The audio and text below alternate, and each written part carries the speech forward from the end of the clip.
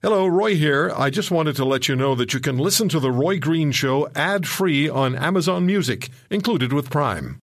He's like a superhero without the costume. This is The Roy Green Show on the Chorus Radio Network.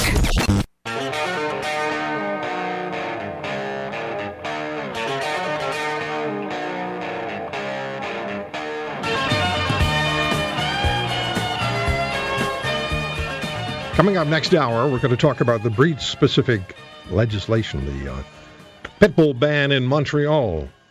And we'll get your thoughts on breed-specific legislation. They're banned in Ontario, and even Ontario communities aren't following that particular law, not all of them anyway. Why am I talking about oil this hour? Because I get so fed up, and I get so tired of knowing that my fellow Canadians who are working hard and were working harder and have the right to work and deliver are not.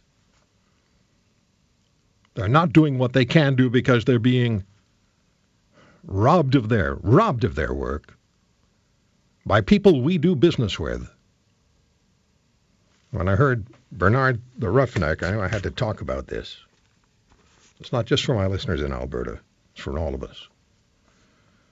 Mark Schultz is the president of the Canadian Association of Oil Well Drilling Contractors. I want to talk to him in a minute. He's on the line. Mark, forgive me. I want to read a few lines from a column before I talk to you. Claudia Cataneo wrote in the Financial Post in February of this year. Just have a listen to this.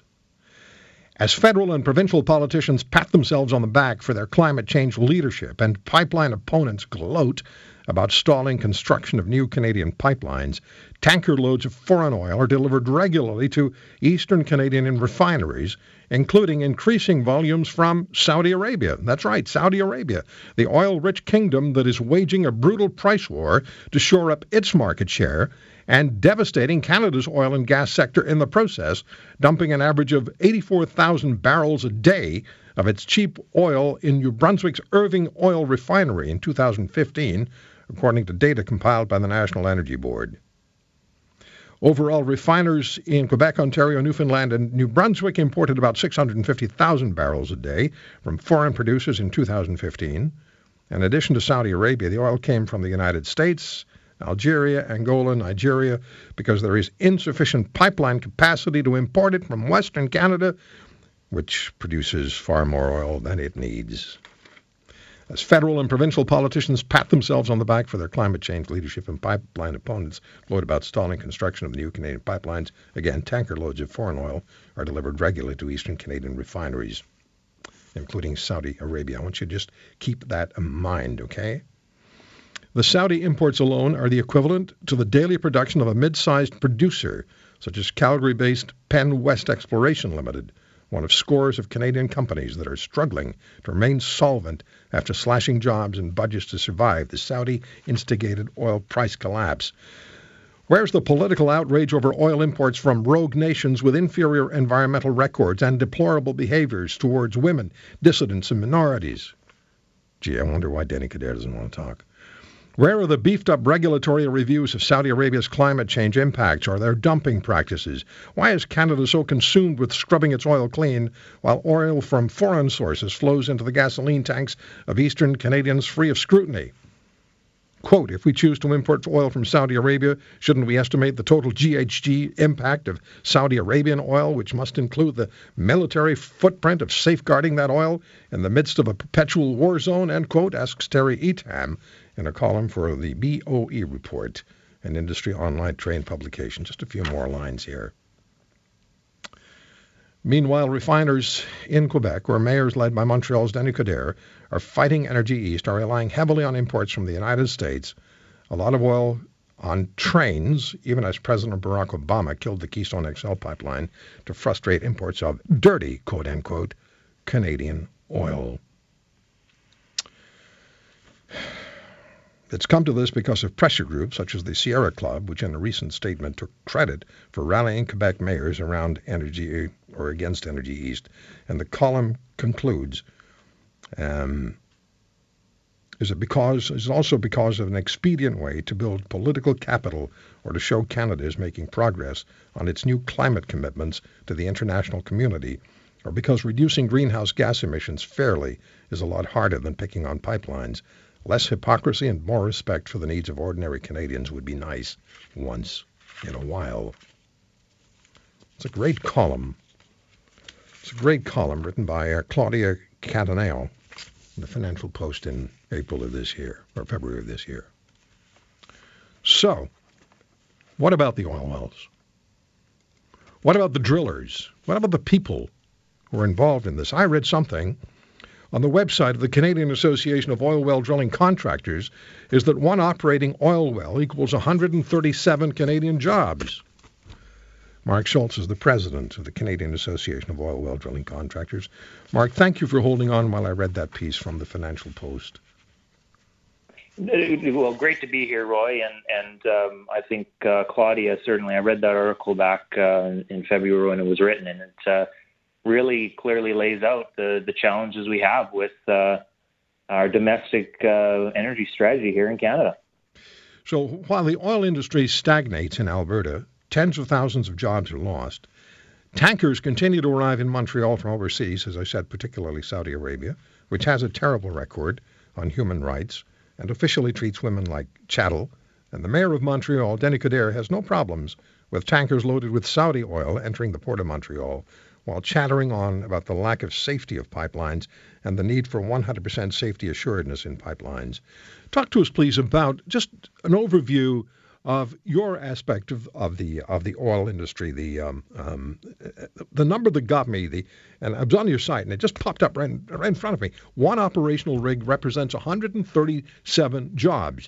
I'm curious what percentage of rigs are operating now. So today we would have about 15 to 20% of our available rig fleet working today. So that works out to roughly about 150 rigs out of a capacity of about 700 drilling rigs, and it's about the same on the well servicing side as well. These numbers are the lowest we've seen since we've been recording this information back in 1977. So this is, when we talk about the 80s and how bad the 80s were, I can tell you that at least in my membership, what we're experiencing today is far worse than we experienced back in 1980. And this is happening directly in Alberta. But what happens in Alberta, and particularly with the oil industry, natural resources industry, because it's had such a consistent impact on this whole nation and still does. It's not just Alberta. This is going to flow downstream into the rest of the country and already is. We need to understand that. So give us a bit of a sense of that, Mark. Would you please, on what's going on in Alberta and how this then flows downstream into the rest of the country? Well, I mean, you just have to look at the GDP statistics that are coming out of Stats Canada. In the last 10 months, we've seen virtually no growth in the Canadian economy, and we've seen some of the lowest growth in over 60 years. So certainly, what we're experiencing right now is that when Alberta gets a cold, eventually it passes on to other jurisdictions. We've continued to see both, here in the province of Alberta, but also in other resource-based economies in Western Canada are bleeding red ink on their budgets. They're having a hard time paying for all the services that we have come to appreciate. And then, of course, on the federal government side, we also are not balancing the budget. And you have to look at the reasons for that is because we have the most important driver of the Canadian economy operating on, half the tank or not even a full tank of gas, so to speak, no pun intended. And that really is the driver of job growth, of GDP creation. 8% of our GDP is associated with the natural resource sector, 20% of the Toronto Stock Exchange. But what's important here for many Central Canadians to understand is that 46% of the manufacturing sector depends on the resource sector in the country for it to be healthy as well. So there's many suppliers in Central Canada, Ontario, Quebec in the manufacturing field that provide the oil sands and the oil and gas industry with engines, parts, tubing, that are feeling the pain as well because of what's happening in the Canadian economy in Western Canada. And it's not as though they've shut everything down. Well, it has. A lot of it's been shut down in Alberta, but the tankers are coming up the St. Lawrence, carrying Saudi Arabian, Nigerian, Algerian, bringing American oil into the refineries in Montreal, while the mayor of Montreal talks about not being satisfied that the safety of the energy pipeline would meet the standards expected by him and the city. So they've got the tankers, they've got rail cars. It's politics that is hurting the industry. It's hurting you, and eventually, and probably already is, it's going to hurt people, as you pointed out, downstream. It'll cost jobs. Well, and I think that's the most frustrating part of this whole conversation is we have world-class regulators, the National Energy Board, which has over 50 years of experience of regulating almost 840,000 kilometers of domestic Canadian pipeline for over 50 years. It provides a credible, independent process for Canadians to scrutinize major energy projects like Energy East, like Trans Mountain, like Northern Gateway. And it's very unfortunate when you have key political leaders in our country that that are claiming that the review process is broken. And quite frankly, it doesn't matter how many politicians say that the review process is broken. The reality, it's not broken. In fact, we have the best regulators in the world, and it's time for our political leaders to really get some maturity and some proper behavior in this country and start getting behind these world-class regulators. Let's get down to the bare bone facts of the global energy economics and growth projections. The International Energy Agency has said that by 2040, the world will be consuming about 37% more energy. And 75% of the world's energy mix by 2040 will come from fossil fuels. So Canada has a choice in this debate, in this conversation, is do we want to be the major suppliers of a growing demand for oil and gas in this world? And, the environmentalists can say all they want about the myth of somehow we're going to be able to get off fossil fuels in the next 5-10 years. The reality is that is not going to happen. Facts and figures are showing that, the oil and gas industry in the world is going to have a very productive and healthy growth experience over the next decades, if not a century. So does Canada want to be the major supplier of that growth? I mean, since 2007, Alberta was the first major oil producer in the world to put a price on carbon. We have some of the highest environmental safety regulations anywhere in the world. So to us, it just makes sense that a greater supply of the oil and gas in the world should be coming from Canada, not less. Mark, we have it. The world needs it. We're importing what we don't need to import. We should be using our own. It's that simple. It helps the national economy. It puts money in everybody's pocket, and we can regulate things from within and not have to depend on countries like Saudi Arabia to regulate and to properly administer greenhouse gas emission concerns. I got to run, Mark. It's always good speaking with you. I thank you very much for the time.